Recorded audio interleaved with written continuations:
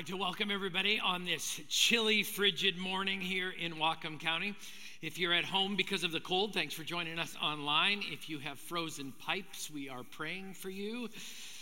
And to those of you that are brave enough to come out into the room, I'm glad that you're here. Thanks for coming to church today.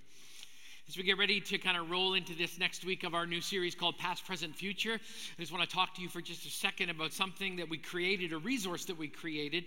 It's called an audio guide, and you can actually find it. It's connected to this series, and they're going to put a link up there. If you go to ctk.link/reset, you'll be able to find something called an audio guide. We actually rolled out 2 of them. We're having some technical issues with one of them, so we're going to focus on the one that's connected to the sermon series. If you click on the link, it's donation-based. It helps support the ministry of Jesus.net. And then what happens is basically you get a PDF of a 21-day devotional. But the fun part about it is if you decide to, you wake up in the morning, you put your AirPods in, you click go, and my voice carries you along for 7 to 10 minutes. And then I give you about 5 minutes to reflect on the things that we've talked about. And we talk specifically about what does it mean to reset with a new frame and a new perspective, your past, your present, and your future. I hope it will be an encouragement to you. And if you want to kind of build out this series along with me, that's one way that you can go about doing it. So last week, as we kicked off this new series, we started with some questions. How do you deal with your past but not get stuck there? How do you become completely present in the sacredness of this current moment? How do you face your future without fear and instead choose dreams, hope, and faith? And ultimately, here's the question: will you say yes to God in resetting your perspective on your past, present, and future? This week, we're going to talk about our past. My past includes mullets and mistakes, rights and wrongs, up and downs, God moments, and Grant moments.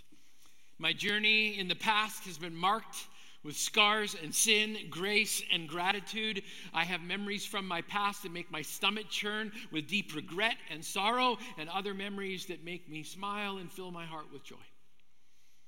Every human being in this room has a compilation of past moments that bring you to this instant. And it's impossible to put all of our past in the same bucket because they are as diverse as the people who live them. There are people in this room who have a past that included great parents, an inspiring childhood, a non-rebellious teenage session, and college years that weren't marked with bad decisions. There are also people in the room for whom that would have been an absolute dream. So with the challenge of so many different reflections on the past, what brings us together as people to the foot of the cross? Well, I believe it's this: we all have something. And if you say, I don't have anything, you and I need to have a talk. We all have something in our past: a moment, a decision, a choice, a compromise, a sin. And that moment causes us to fall prey to the tools that Satan uses against us in those moments when we look back. Because here's the thing: we know what we did. And if we're honest, we all have a moment that will cause us to stare at the floor and move the dirt around with our toe because we just naturally move towards self-condemnation. So let's begin here today, okay? Satan has 2 tools when it comes to your past. The first tool is shame. Shame says you are what you did. You failed, therefore you are a failure. You are wrecked and beyond salvage. You will never recover, and the mark on your soul will make you unworthy for anything good in this life. The second tool is condemnation. Condemnation says God might forgive them, but he will never forgive you. You are beyond pardon. The voice of condemnation accuses you and says you are simply the sum total of your worst moments. And both shame and condemnation leave you feeling utterly hopeless. I mean, me just saying those words, did you notice how it changed the temperature in the room? And I'm not talking about the cold outside. So let's address this together. And I'll start with me. So whenever I think of my past, I immediately move towards shame. It can be overwhelming to revisit past moments from our lives, and there's something very human about focusing on all of the places and moments where we sinned and failed. I don't know why it is, but can we agree together that it's so much easier to focus on the defeats than the victories? Well, my friend, I need to remind you of something this morning, and if you don't get anything else today, I hope you'll take this with you. I need to remind you, shame and condemnation come from the enemy of your soul. The enemy wants you to lose focus and knock you off the path that God wants for you. And Scripture says we have authority in us because of Jesus to resist him. We need to push back in the authority of Jesus' name. The Bible says, resist the devil and he will flee from you. Years ago, I heard a small saying that I pull out every time Satan wants to condemn me because of my past sin. The saying goes like this: when the devil reminds you of your past, remind him of his future. If you don't know what the devil's future is, I'll tell you from Revelation chapter 20. It says, and the devil who deceived them was thrown into the lake of burning sulfur, where the beast and the false prophet had been thrown. They will be tormented day and night forever. And ever, and ever, and ever. And I'm not sadistic, I'm just telling the truth. That verse actually makes me go, okay. Whenever the devil reminds you of your past, you remind him of his future. Did you notice that little phrase in there? It says, and the devil who deceived them. Shame and condemnation are a spiritual deception for those who know Jesus.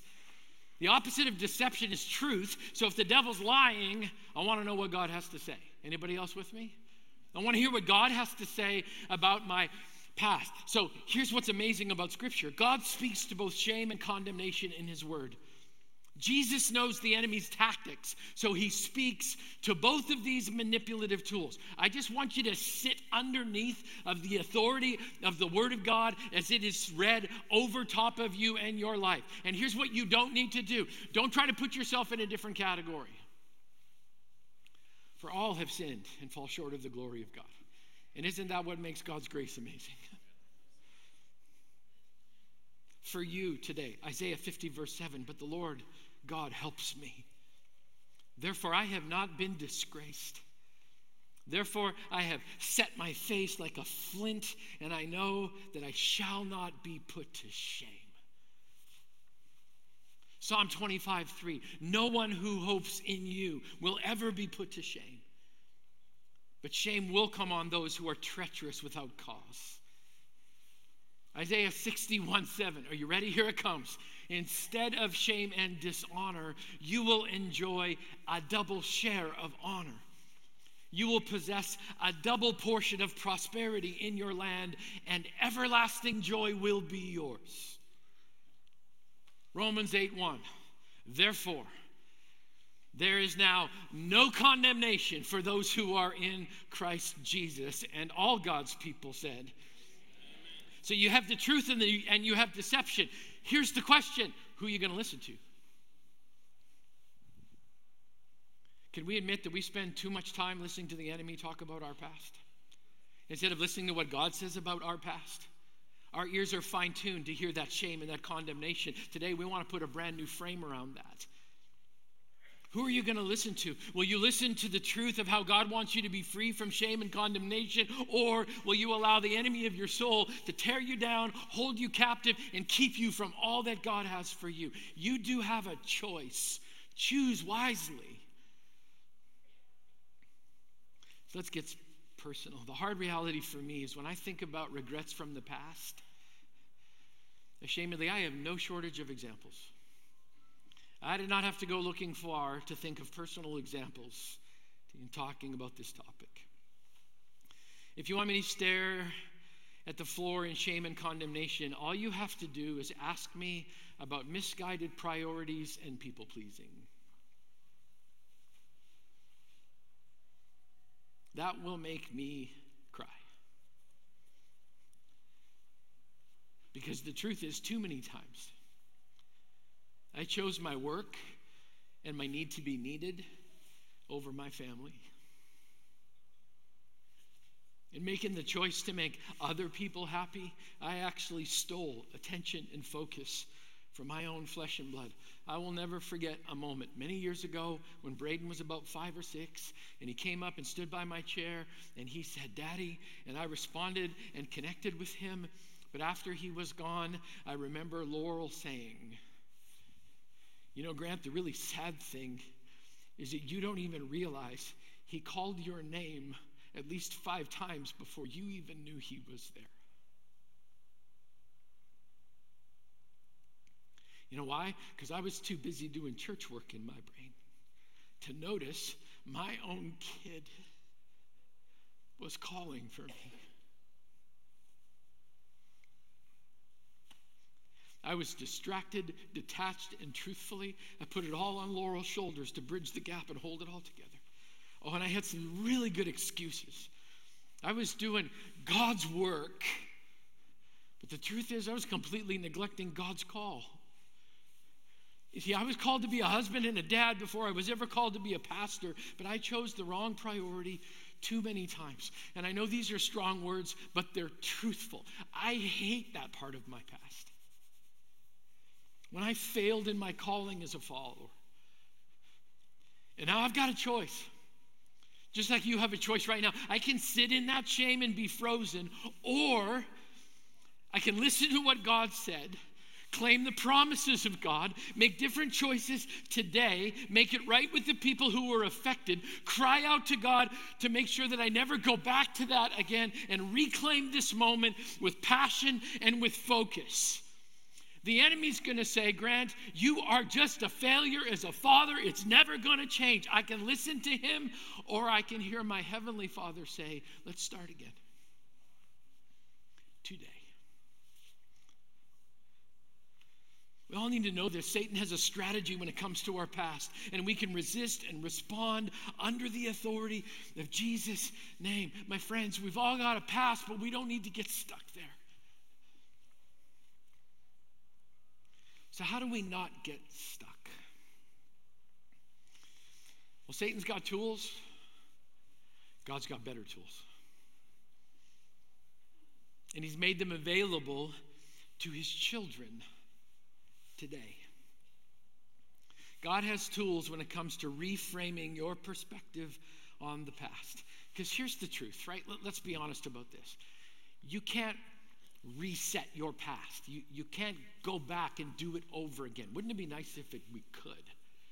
If we could just rewind to that moment and change the answer from yes to no. Wouldn't it be nice if you could zip back to that moment in the chair, and the second your kid called your name, you went, "Hi, what do you need?" You can't go back and do it over, but you can reframe your past.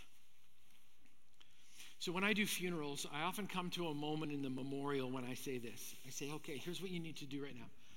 I want you to close your eyes, and I want you to picture your loved one."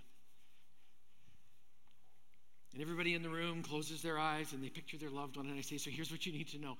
That picture you have in your mind, that's a gift from God. It's a beautiful gift from God. Now you have to pick a frame."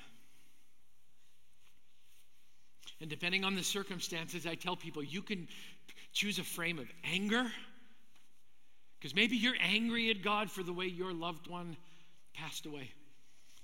I say you could pick a frame of injustice, or life's not fair, or regret, or frustration because your loved one is gone. You can do all of those things. You can pick those frames if you want to, but here's what I'm going to tell you from experience. If you pick a negative frame, it's only going to make you bitter. And then I give them another option. I say, or you can choose a frame of love, or hope, or change, or better choices. You can choose other options that will allow you to live with purpose, and that will ensure the legacy that your loved one left in you, and that's what will live on. So right now, if I was talking to you about your past, and I said, "Close your eyes, what do you picture?" I promise you, most of the people in the room would struggle to find something positive. but you can pick a different frame. We all have a past, and we can picture the shame and condemnation and the memories, but God wants us to put a new frame around it that acknowledges our past, but doesn't allow us to take up residence in a part of life that we can't change. So what are God's tools in dismantling this shame stronghold? Let's start with this. Tool number one are Father-given promises. Father-given promises. Your Father in heaven doesn't want you to dwell in the past. Some of you have heard these phrases before. They are not original to me. You know what God wants you to do with your past? He wants you to make your mess, your message, and your pain your platform. Jesus wants you to transform your perspective on your past, and that starts with a foundation of truth that presses back against the deception. And that means we need some more truth. Hebrews chapter 8, verse 12 says this. This is God talking to you right now. Even though you've got this picture in your mind from your past that may be tainted with shame and condemnation, this is what God says to you, about you, and for you. Hebrews 8:12, for I will forgive their wickedness and remember their sins no more. Sounds too good to be true, Grant. I didn't say it, God did. For I will forgive their wickedness and will remember their sins no more. God said, and I don't know how this works. Let's just put it in the God category. God said, I'm going to choose to not remember. God said, I'm going to cover your past with so much grace and mercy that it can't be seen. There may be some consequences and some wounds, but there will be a covering for their past. We're going to talk more about that next week. God said this in Isaiah 65:17, for behold, I create new heavens and a new earth, and the former things will not be remembered or even come to mind. God said, as he describes himself and his character and his position towards you and your past. So I want you to picture this in your mind with me. So you show up in front of Jesus, and you've got all of the stuff you've ever done wrong in a box in front of you. Very often we get it so messed up because we think the posture of God towards us is, really? Are you kidding me? Not good. That's not true. Listen to this description of the posture of God towards you, no matter what you bring in front of him. The Lord is compassionate and gracious, slow to anger, abounding in love. He will not always accuse, nor will he harbor his anger forever.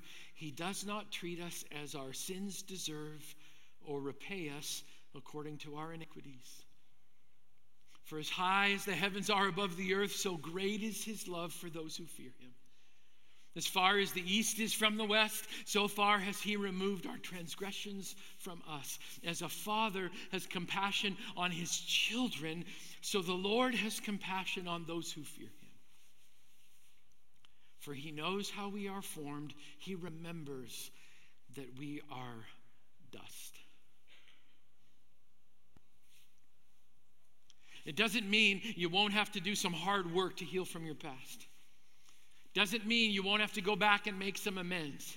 It doesn't mean you won't have to battle. It doesn't mean that there may not be some emotional wounds. It doesn't mean that there may not be some broken relationship. It doesn't mean that the insecurities you feel about your past are suddenly going to vanish. It does mean that all of that work, all of those battles will be fought under the covering of a God who seeks healing for your past and hope for your future. He's the only one who can transform your insecurity into a godly confidence that will break down the prisons of shame. So we've got Father-given promises. By the way, I only read you a few. Could have picked over 80. Probably should have done them all. It's a cold morning, would have kept us warm, right? We have Father-given promises, and in addition to that, we have a Spirit-given perspective. I love 2 Corinthians 5 because the Corinthian church was messed up. They were messed up. And God's graciousness towards them is incredible. 2 Corinthians 5 says, so from now on, we regard no one from a worldly point of view. Though we once regarded Christ in this way, we do so no longer. Here it is, here it is. Listen, don't miss this, don't miss it. Therefore, if anyone is in Christ, the new creation has come, the old has gone, the new is here. All this is from God, who reconciled us to himself through Christ and gave us the ministry of reconciliation. That God was reconciling the world to himself in Christ. Underline these next words if you're following in the outline. Not counting people's sins against them. You know, when I think that God doesn't hold my past against me, I struggle to comprehend that. I mean, how can that be? And the only response I can come up with is, I'm not sure, but I'm really thankful it's true. Here's what's amazing. The Spirit-given perspective is one of gratitude. And I know some of you may struggle with this, but I want you to stick with me for just a second. What if today we made the choice to, no matter what we've done, but we look back at our past with gratitude? God gives us an invitation to do exactly that because he said all things are becoming new. There's a process inside of us. So what if instead of dwelling on your past, poor decisions, bad choices, and allowing shame and condemnation to wreck you, what if you started with prayers of gratitude to shift your perspective? Listen to these simple one-line prayers. Oh, I just want to invite you, as I say them, to join me in your heart. Join me in saying these, no matter what you have behind you. I wonder what would shift if we started praying like this. Jesus, thank you that even though I sinned in the past, your mercy is greater than my deepest sin. Jesus, thank you that you never gave up on me. Even though my past is covered with wrong choices, you never stopped searching for me. What about Jesus? Thank you for the lessons you graciously taught me in the worst moments of my life. What about Jesus? Thank you. Thank you, because this is what I know. If I'm not dead, you're not done. Oh, Jesus, thank you for remaining faithful to me, even when I was unfaithful to you. How about Jesus? Thank you for the promise of giving us wisdom and discernment in the moment when I need it. Thank you that we're not in the decision-making alone. What if we said, Jesus, thank you that my past is not the end of your story. Thank you for a new beginning and a new day. Thank you for a fresh opportunity to live in this moment and receive healing from my past and hope for my future. Some of us have never, ever done that before. We've never shifted the frame, taken a new perspective, and said, I'm going to do this differently. Some of you aren't convinced. You're just going to stay in the way that you've dealt with the past. Can I ask you a question? How's that working for you?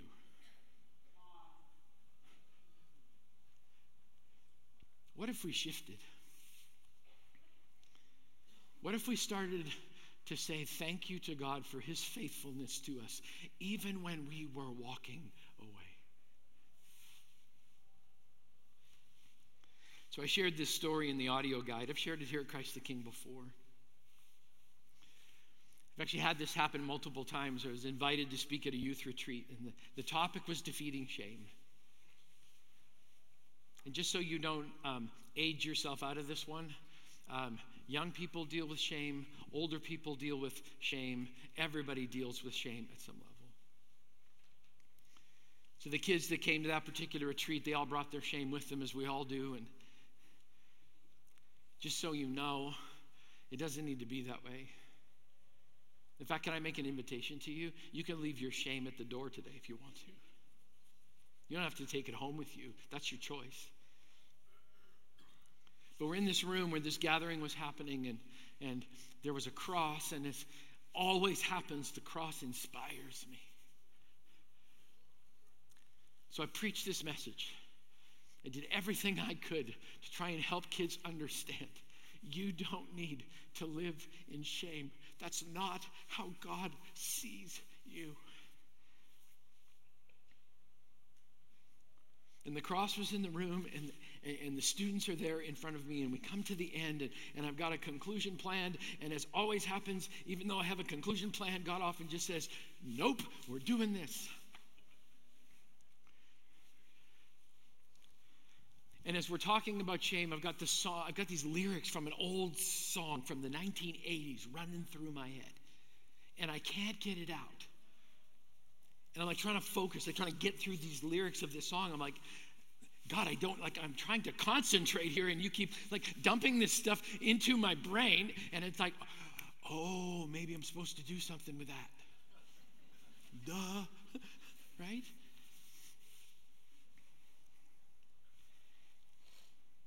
I started to actually sing over them. I'm not going to sing today, but these were the words that came out.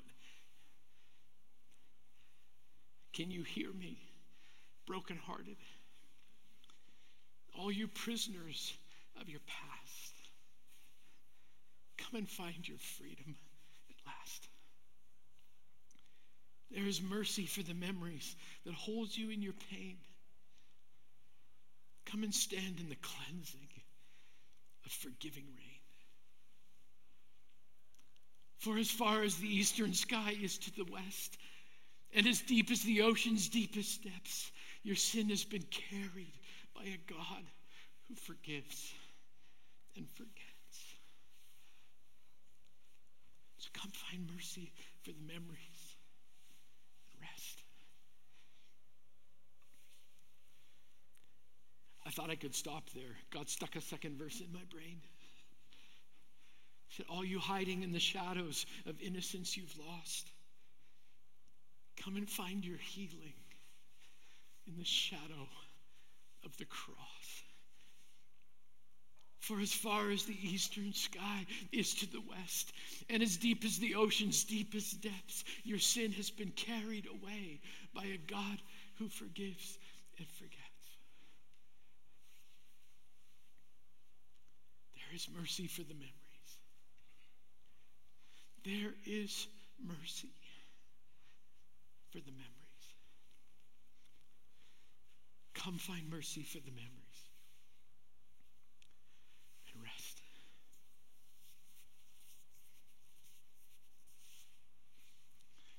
When I finished singing, I opened my eyes, and this group of young people had gathered at the front of the room, all on their knees with their hands stretched to heaven, and I got to witness something. I watched a wave of grace and mercy just wash it all away. And we stayed and prayed for hours because of how beautiful God's grace was. And my heart was filled with so much gratitude.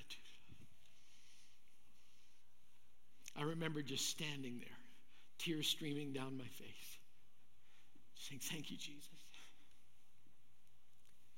Thank you, Jesus, that there is mercy for the memories.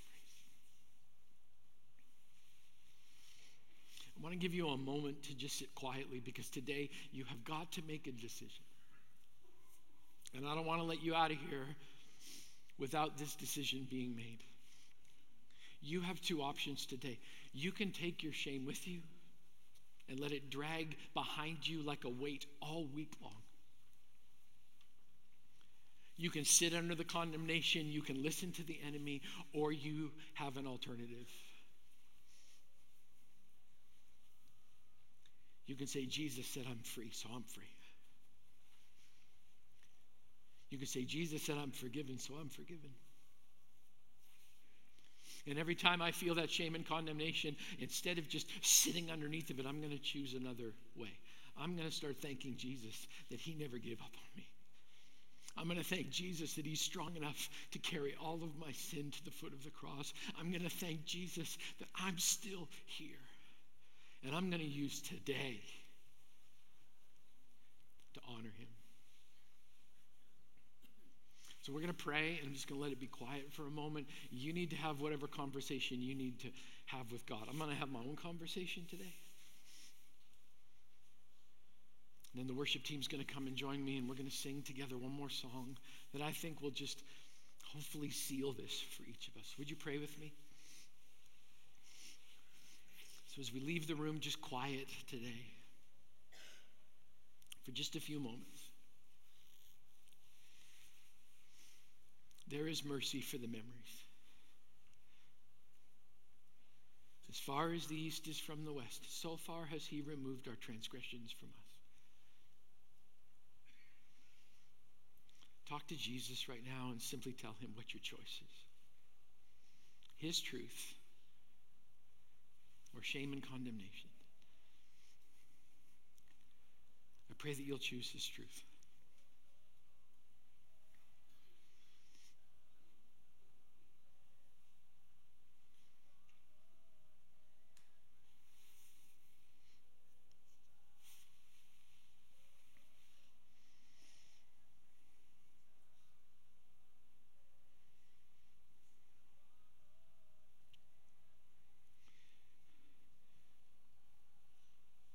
Jesus, thank you that the blood that you shed on the cross for each one of us defeated our shame. We thank you, Jesus, for the blood applied to our past and that it is covered beautifully, that we can live free, hopeful, hope-filled today. So God, I pray that for each of us that needs to surrender that moment, whatever it was from our past, God, may we know that we're placing it in your good hands today.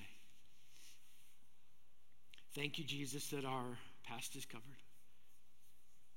Thank you that you are greater than all of our sin. We thank you today. And we pray these things in Jesus' name. Amen. Church, we're going to close today with a song of declaration because these things need to move from our head into our heart. So I'm praying for what I call that 18-inch drop. Well, you can know it all up here. It doesn't mean anything if it doesn't work its way here. So church, would you stand with me with Eve in the choir? And we're going to make a declaration today of God's faithful hand covering our path. Let's worship together as we close.